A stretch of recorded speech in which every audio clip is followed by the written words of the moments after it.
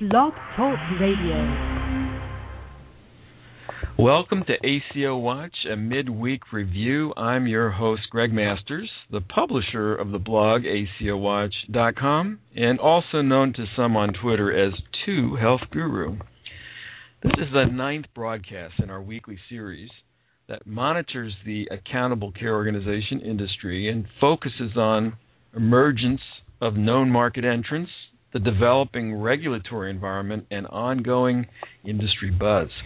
Joining me today as special guest commentator is Jan Sidorov, MD, a self-described blog vocateur, I get that right, the publisher of the witty and informative disease management care blog, and a former medical director of the Geisinger Health Plan. Dr. Sidorov recently returned from a conference on ACOs where he posted a series of blog entries including his key takeaways and insights. Today we'll consider several of his observations and thoughts given the challenges associated with independent physician engagement in the ACO process. Welcome, Jan. Hi, Greg. Thank you very much. It's nice to be here. And I'm happy you can join us. And first up, let's do a sort of a general geolocation preview here. You're in Harrisburg, Pennsylvania. I guess, east of Harrisburg, located in Hershey, Pennsylvania. Chocolate Town, okay. Yeah. And we're broadcasting on February the 2nd, 2011, and I guess we're in the midst of a perfect storm, and you're surviving so far. Hanging in there. We're living off of melted snow. We intend to wait this out as long as we can before we give up the ghost and die. Well, my heart goes out to you and all those out in the Midwest and the East Coast. It looks like a pretty serious storm. So the key question today and for the foreseeable future remains, how do ACO sponsors bake this pie? Absent implementation details, we all seem to know the basic ingredients, i.e. an ACO is an association of physicians with or without a hospital partner or partners that assumes responsibility for the ongoing management of a patient population for their health status.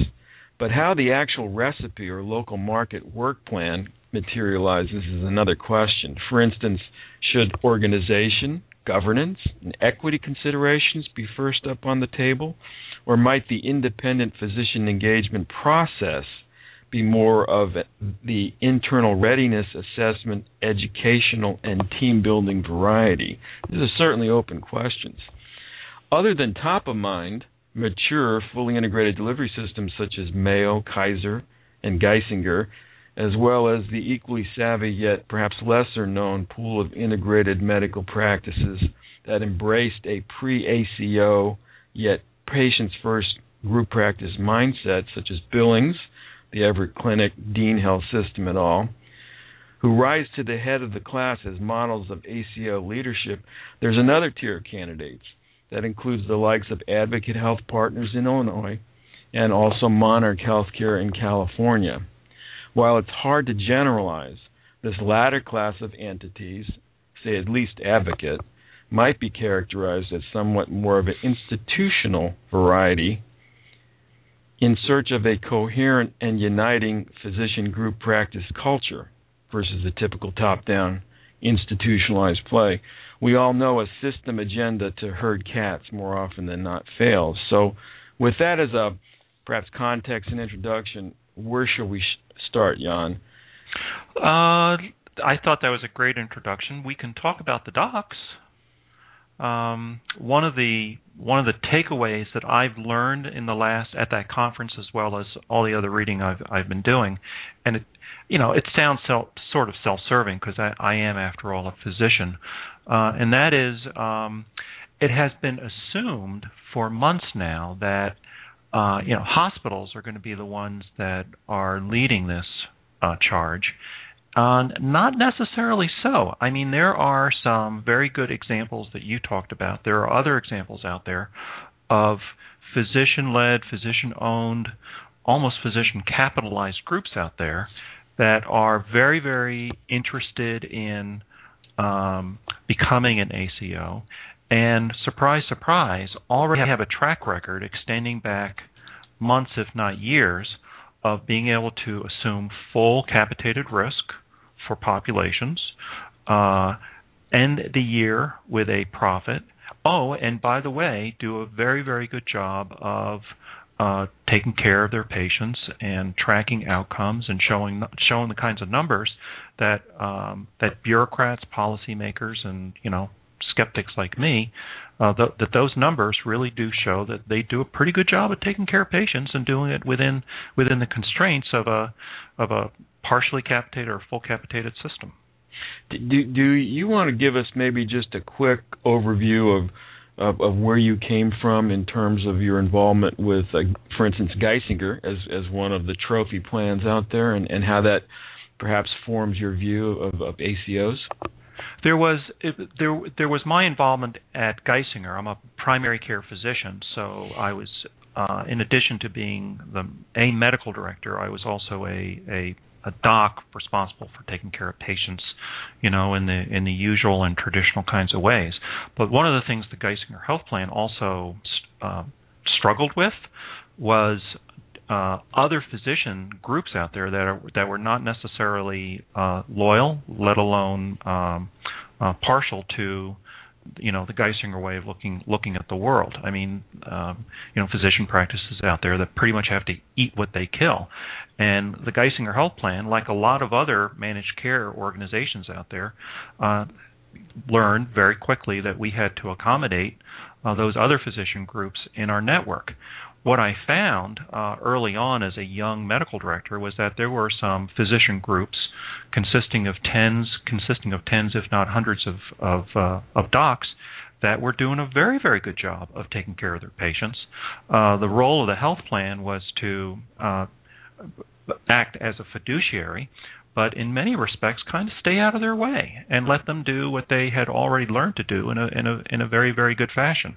So while the Geisinger Health plans out there, while the Geisinger Health systems and their associated plans, I think, have captured the public's imagination and certainly captured the administration's attention, there are other organizations out there that have not been in the public spotlight that are doing a very, very good job of taking care of assigned patient populations, on a geographic and capitated basis.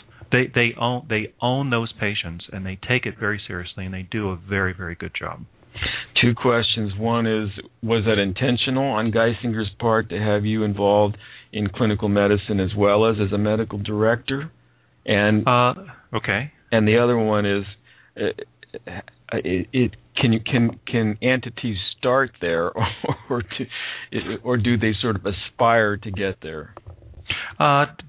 Traditionally, in a lot of these organizations, it is expected that physicians that are administrative positions also continue to see patients, until you become something like a CEO, when it becomes practically impossible. So all of the medical directors in the health plan were also taking care of patients. It was kind of ironic because every once in a while we'd come up with other managed care schemes like pre-certification, and lo and behold, I was, I'd be approving some pre-certification in the afternoon, and then I'd have to be, struggling under it as a doctor in the afternoon. So that's pretty much the landscape at a lot of these organizations. As far as my own personal involvement, I came through this somewhat circuitously. My background is in health services research, so I really thought of disease management and population health management and care management, studying the outcomes of patients kind of as applied health services research. So instead of like doing formal grants, we just went into the claims data sets, sent surveys to patients, and studied them using the same kinds of approaches that people do in academic healthcare settings. Then you are perfectly suited to this conversation. Well, it's nice of you to say that. And by the way, it was nice of you to say nice things about my blog. Yes, an excellent blog. Thank you. Very, very much enjoyed it. So in this soup of ACO issues and concerns, what's really top of mind for you from a practicing physician's perspective? And can we differentiate between docs who are involved in group practices versus solo docs in a voluntary medical staff organization? Well, the old adage is that when you've seen one managed care organization, you've seen one managed care organization. That even though they kind of have the same basic architecture, when you really open up the lid and look inside and see how they operate on a day-to-day basis, they're all very, very unique, both in terms of culture and policies and their relationship with the groups and everything else. The regulations vary from state to state. I think we're going to see, if this works out, by the way, and I'll get to a big threat in a second, but I think we're going to see that if ACOs do take root and if they are successful, there's not going to be any one framework out there. We're going to find that if you've seen one ACO, you've seen one ACO, which brings to mind one of the threats to this whole thing, and that is the regulations as we speak.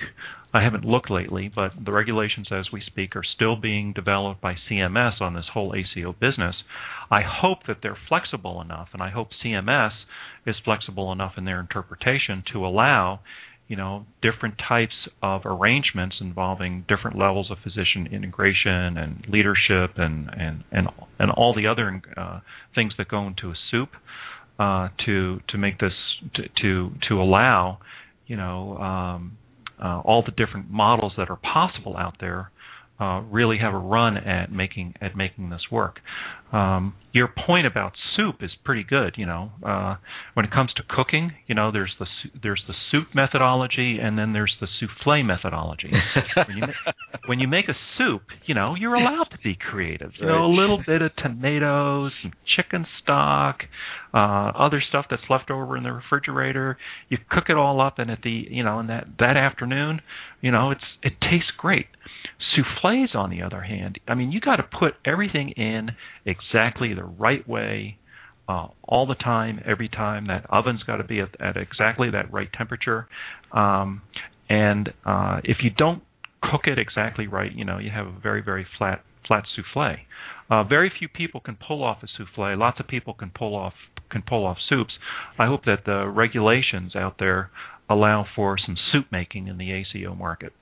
Well, since you mentioned that, according to, now this is on Twitter, I'm following the @ACO Task Force, which is noted as it's the site for the American Health Lawyers Association, their participation on Twitter, and they tweeted today that according to Berwick says ACO rules to be unveiled within a month. The countdown continues. So well, here's my prediction for blog radio. I'll be the first one out, and that is there's no way ACOs are going to be in place and running by the statutory deadline of January 1, 2012. If the regulations aren't going to be out for another 30 days, who's going to be able to? How CMS going to get those initial proposed rules commented on and finalized, and allow everybody to do the kind of planning necessary, all the capital and all the governance issues in place by January 1. It's becoming increasingly unlikely, I'd say. Don't you think? Well, I'm not sure. I don't know what the typical beginning to end cycle is on the notice of proposed rulemaking to the first release to eventually what's finally adopted, but I can't see that playing out in anything less than a 90, 120-day time frame. So, yeah, I'm kind of with you. Practically speaking, I just think the timeline is not doable. Let me go back to this recipe, the soup versus souffle idea. So if I'm a primary care physician in your average community hospital situation, i.e., I'm in private practice or perhaps single or group practice affiliated, and I'm not engaged in this ACO conversation yet. what should my recipe be to get informed and make some intelligent decision about whether to get involved or not? While the literature out there and many of the other bloggers and everybody else seem to be pointing to, quote, integration, unquote, as one of the key ingredients from my own point of view, and my own reading, that seems to be, while necessary, not sufficient.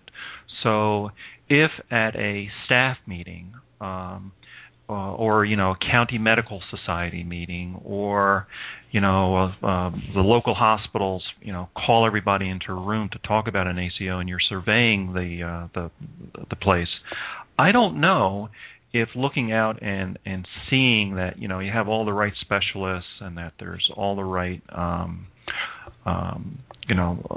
all the right ingredients from the point of view of being able to take care of a patient from top to bottom. I don't know if that's necessarily enough. And if I was a physician, I'd be looking for some other things out there to be part of the to be the room before I'd say, this is something worth spending a lot of time on, and this is something that I want to participate in. For example, I'll give you one example. If you're a doctor and you're thinking about hopping into and participating in a quote unquote accountable care organization discussion, I'd be really interested in leadership. Do you have the kind of leadership out there that understands the role of doctors and the doctor-patient relationship, but can also reconcile the need to use population-based outcomes to drive the organization? So on the other hand, while I as a doctor, believe in the doctor-patient relationship, I'm also going to have to be willing to follow a clinical leader that says, Jan, your hemoglobin A1C levels on your patients with diabetes are just a little bit higher than we need, that we're sticking to in this organization, and this is something that we have to have a conversation about. And unless you have docs in the organization that are willing to do that with you, I don't know if a quote unquote ACO would necessarily be able to succeed. Right, and of course we don't know what the proscription of what they look like and how they operate is going to be yet. Where everyone's pretty much moving on the general guidance we understand so far as what's been written in the law and the Q&A, at least that the CMS has posted to their website. But in this particular case, perhaps contrasting it with the prior managed care revolution, is in ACOs can be organized by primary care physicians. They can be organized by specialists. I think in the formula that they're talking about, they're defining primary care from the point of view who is providing the preponderance of care. So, for instance, an oncologist could be a primary care physician for cancer patients. So in this go-round, it seems like we have even more broadened capabilities and potential mixed messages and conflicts, because so many other stakeholders can step up and say, "Hey, I want to play." Does that make sense? Yeah, that makes perfect sense. And you raise a really good point. So in the core, just talking about ACOs, there's the quote unquote primary care provider, but I think what you brought up is a good point. There's the responsible provider or the principal provider, and many times oncologists, when they're taking care of a patient, through a course of chemotherapy, they're the ones that are in charge. Another example of that are the patients that are in renal failure being managed through their dialysis, for example. The nephrologist is really the principal physician that's coordinating all the care.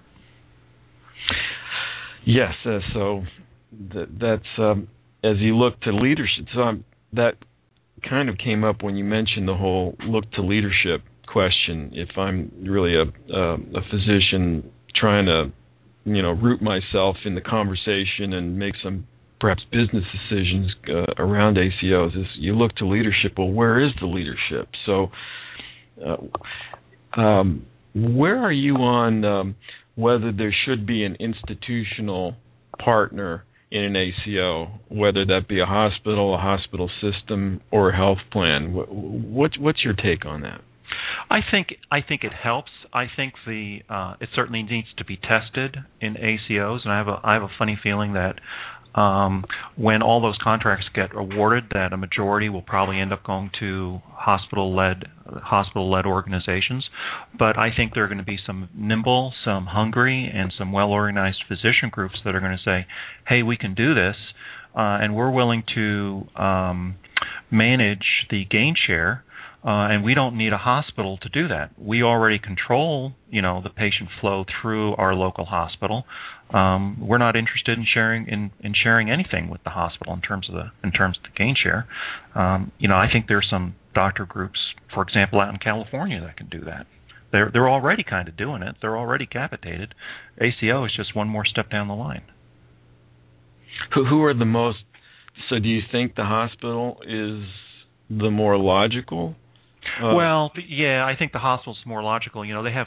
I mean, one thing about doctors is that when they get together, they can become a very powerful force. But I know we're on the radio, and I also know that I'm among friends. One of the things that can get in the way of doctors is that we're all used to being chiefs, and there's very few of us that are willing to be braves. So, in most physician settings, it's really hard, as you mentioned, to herd all those cats into an organization with a kind of a unitary vision that is going to do all the things necessary to, make this model financially work. There's so many open questions. Yeah. How will they be paid? Will there be up and down risk sharing ultimately? What will integration look like? Certainly, the physician integration, building bridges to the independent physician is key, and it just seems to me that the universe of concerns are so wide and so deep that it's just hard to fathom how this gets pulled off in this neat little time frame we're facing. You know what, though? If the key thing from my point of view, I mean, I mentioned physician leadership, and I also mentioned that I don't think hospitals necessarily have to be the lead dog in this. But the other thing is that in the whole world of care management and getting patients to do the kinds of things in a primary care paradigm. I hate to use that word, but when you're thinking about using providers, principal care providers who coordinate care, and through coordinated care keep patients away from the emergency room and keep them out of the hospital, and thereby you reduce healthcare costs and you get a nice big fat gain share, at the end of a year. I think the key thing there is the non-physicians who, and I've written a lot about this in my blog, when you see a really good nurse who understands primary care, understands what worries patients, who understands that overlap between quality and healthcare costs, can make intelligent calls about whether or not when the patient is telephoning in, whether or not they need to be seen today, whether or not this can wait until tomorrow, whether or not they need to go to the emergency room. Both situational awareness, common sense, and deep experience combined with, a good education. When you have that kind of non-physician healthcare professional, pharmacist, dietitian, respiratory therapist, but usually a nurse, they can be so powerful in helping to reduce utilization and drive quality to the point where they make it so easy for the doctors. I mean, that's one of the things I've seen at Geisinger. That's one of the things that I've seen in other organizations where I've done some consulting. So to the degree that physicians and or hospitals are willing to appropriately, when it makes sense, get out of the way of these other healthcare professionals that can be a member of your team, that is probably going to turn out to be one of the biggest ingredients, most important ingredients in ACO success. And by the way, that's one of the things that has repeatedly turned up in a lot of the demos. The group practice demo, for example, that was sponsored by Medicare. All those organizations had very, very strong nurse-led care management programs. The so-called mid-level practitioners. I suppose so. Although when you say mid-level practitioners as a doctor, right away I begin to think about physician's assistants and nurse practitioners as persons that are also the professionals that also see patients one-on-one and provide care on that basis. That's really not what I'm talking about. What I'm talking about are nurse care managers who provide patient education, although it's more than education. It's helping patients learn how to better take care of themselves, be more confident, more aware of how important it is for them to participate in their own care, to do that telephonically, to do that face-to-face. It's not a master's. You don't need a master's degree necessarily to do that. I personally think a registered nurse is probably the gives you the level level training that's necessary to do that.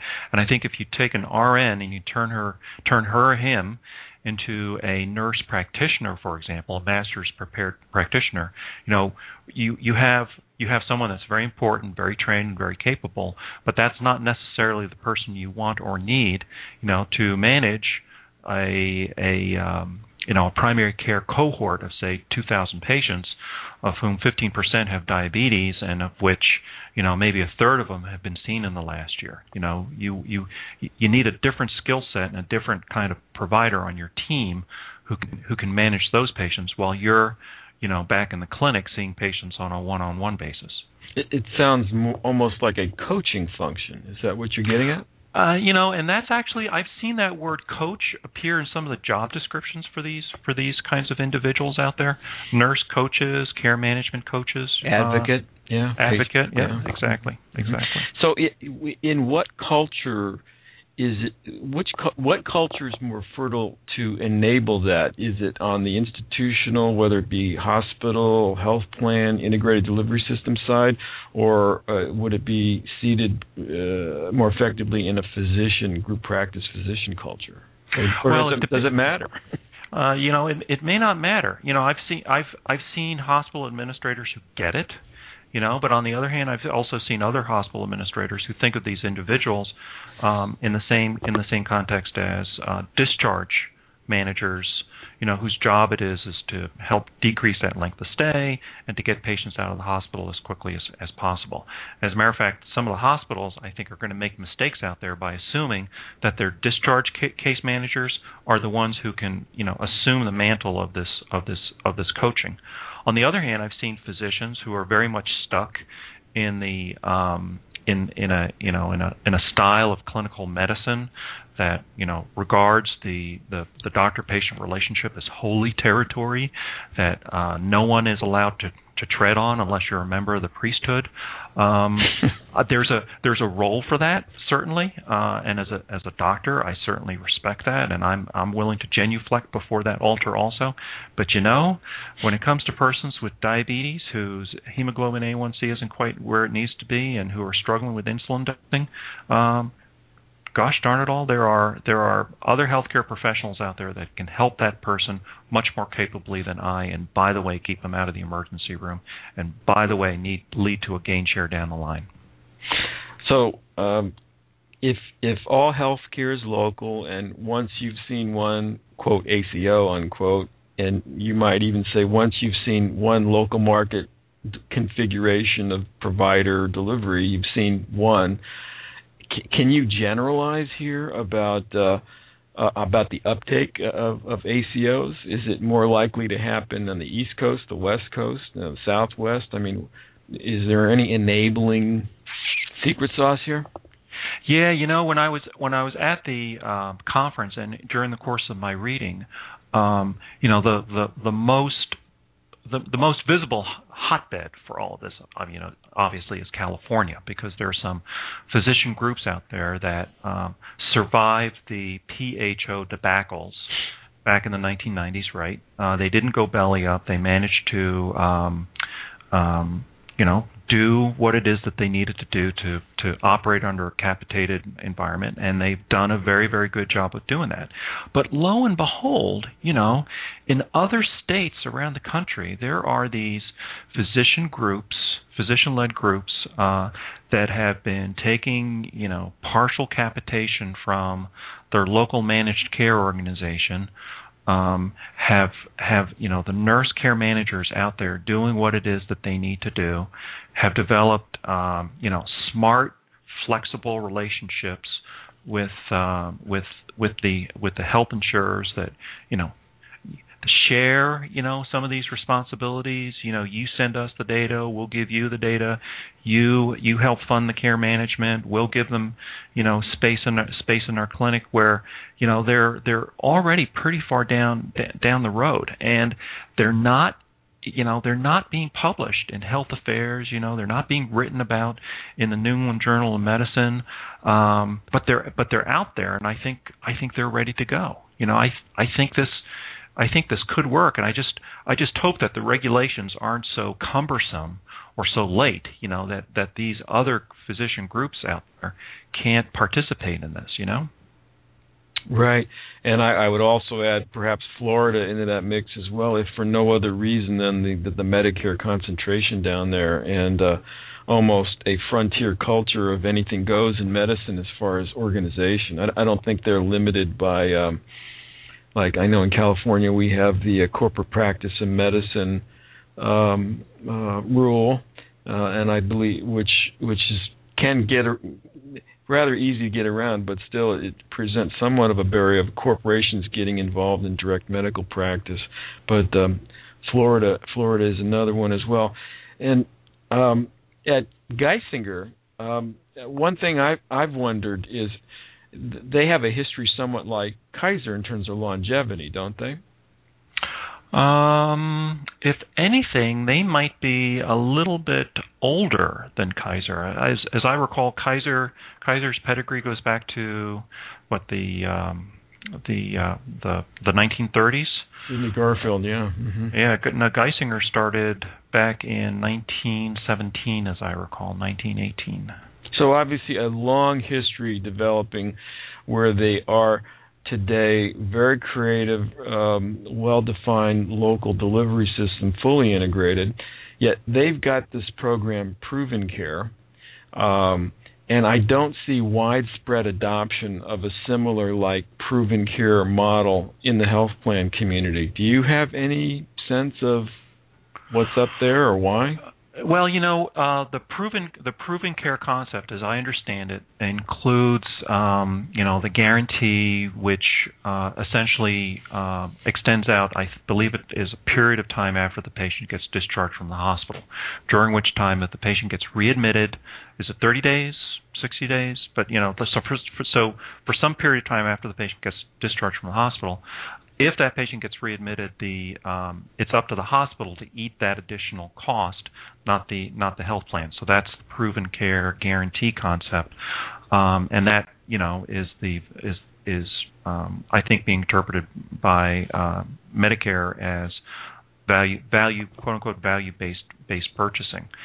One of the problems with that model is somewhat mathematical, and that is, it is possible to price it so that it is actuarially neutral to both parties, so that the hospital can demand a greater, essentially DRG payment on behalf of the notion of providing a superior level of care, and to also help partially compensate them for the unavoidable hospitalizations which will happen. The managed care organization gets to transfer a little bit extra risk because they don't have to pay for the hospitalization when that happens.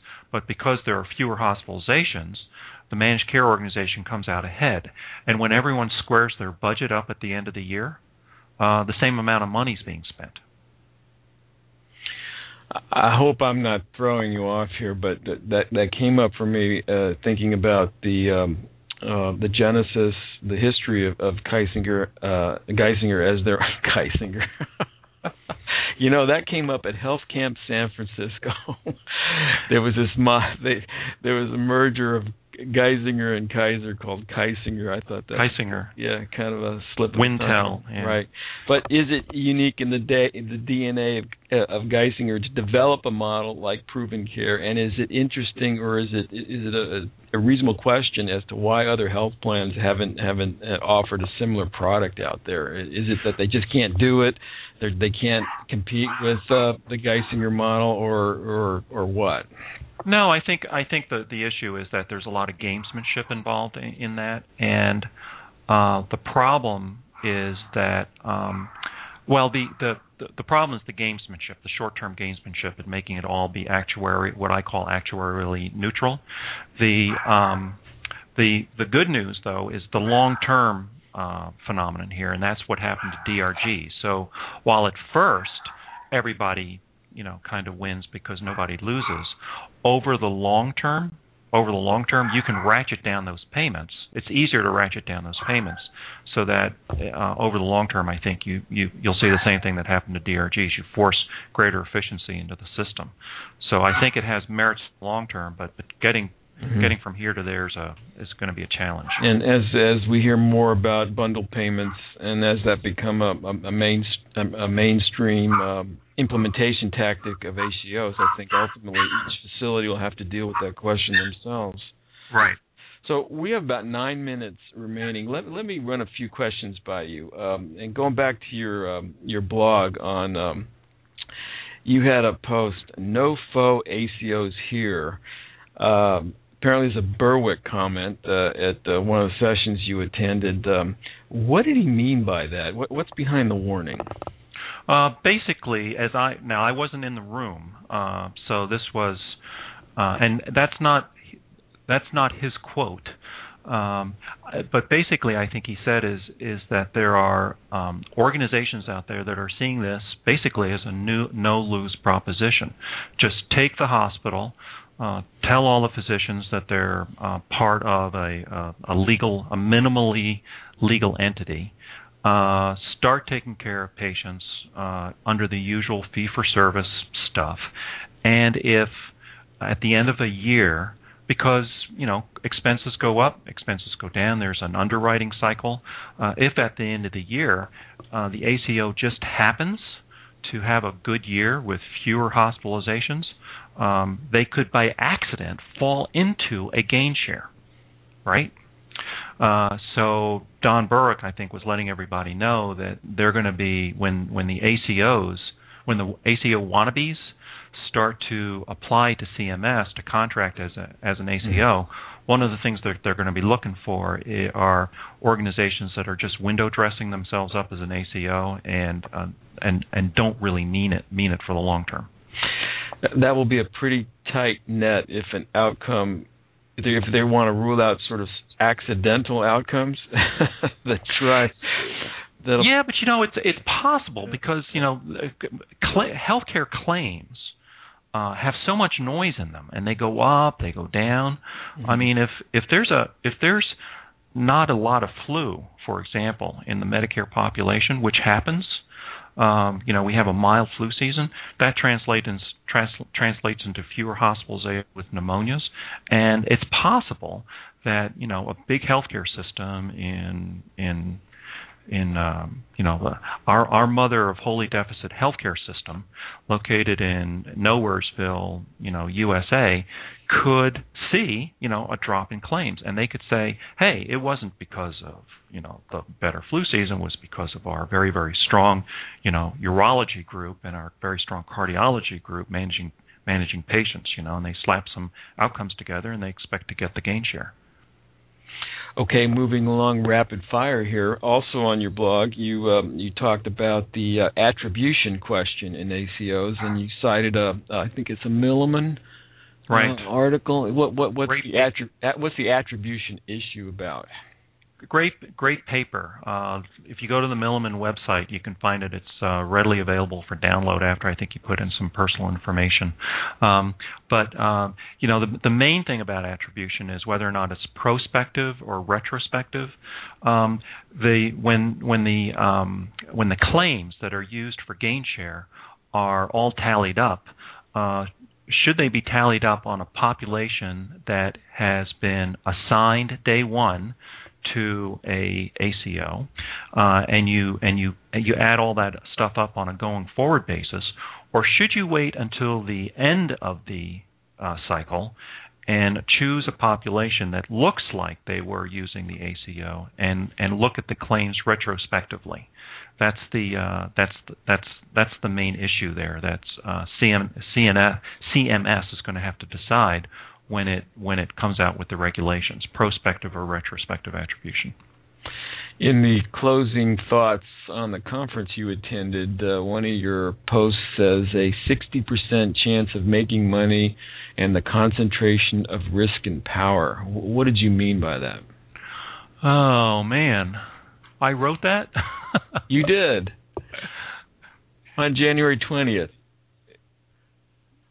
Must have been some factoid or claim you heard.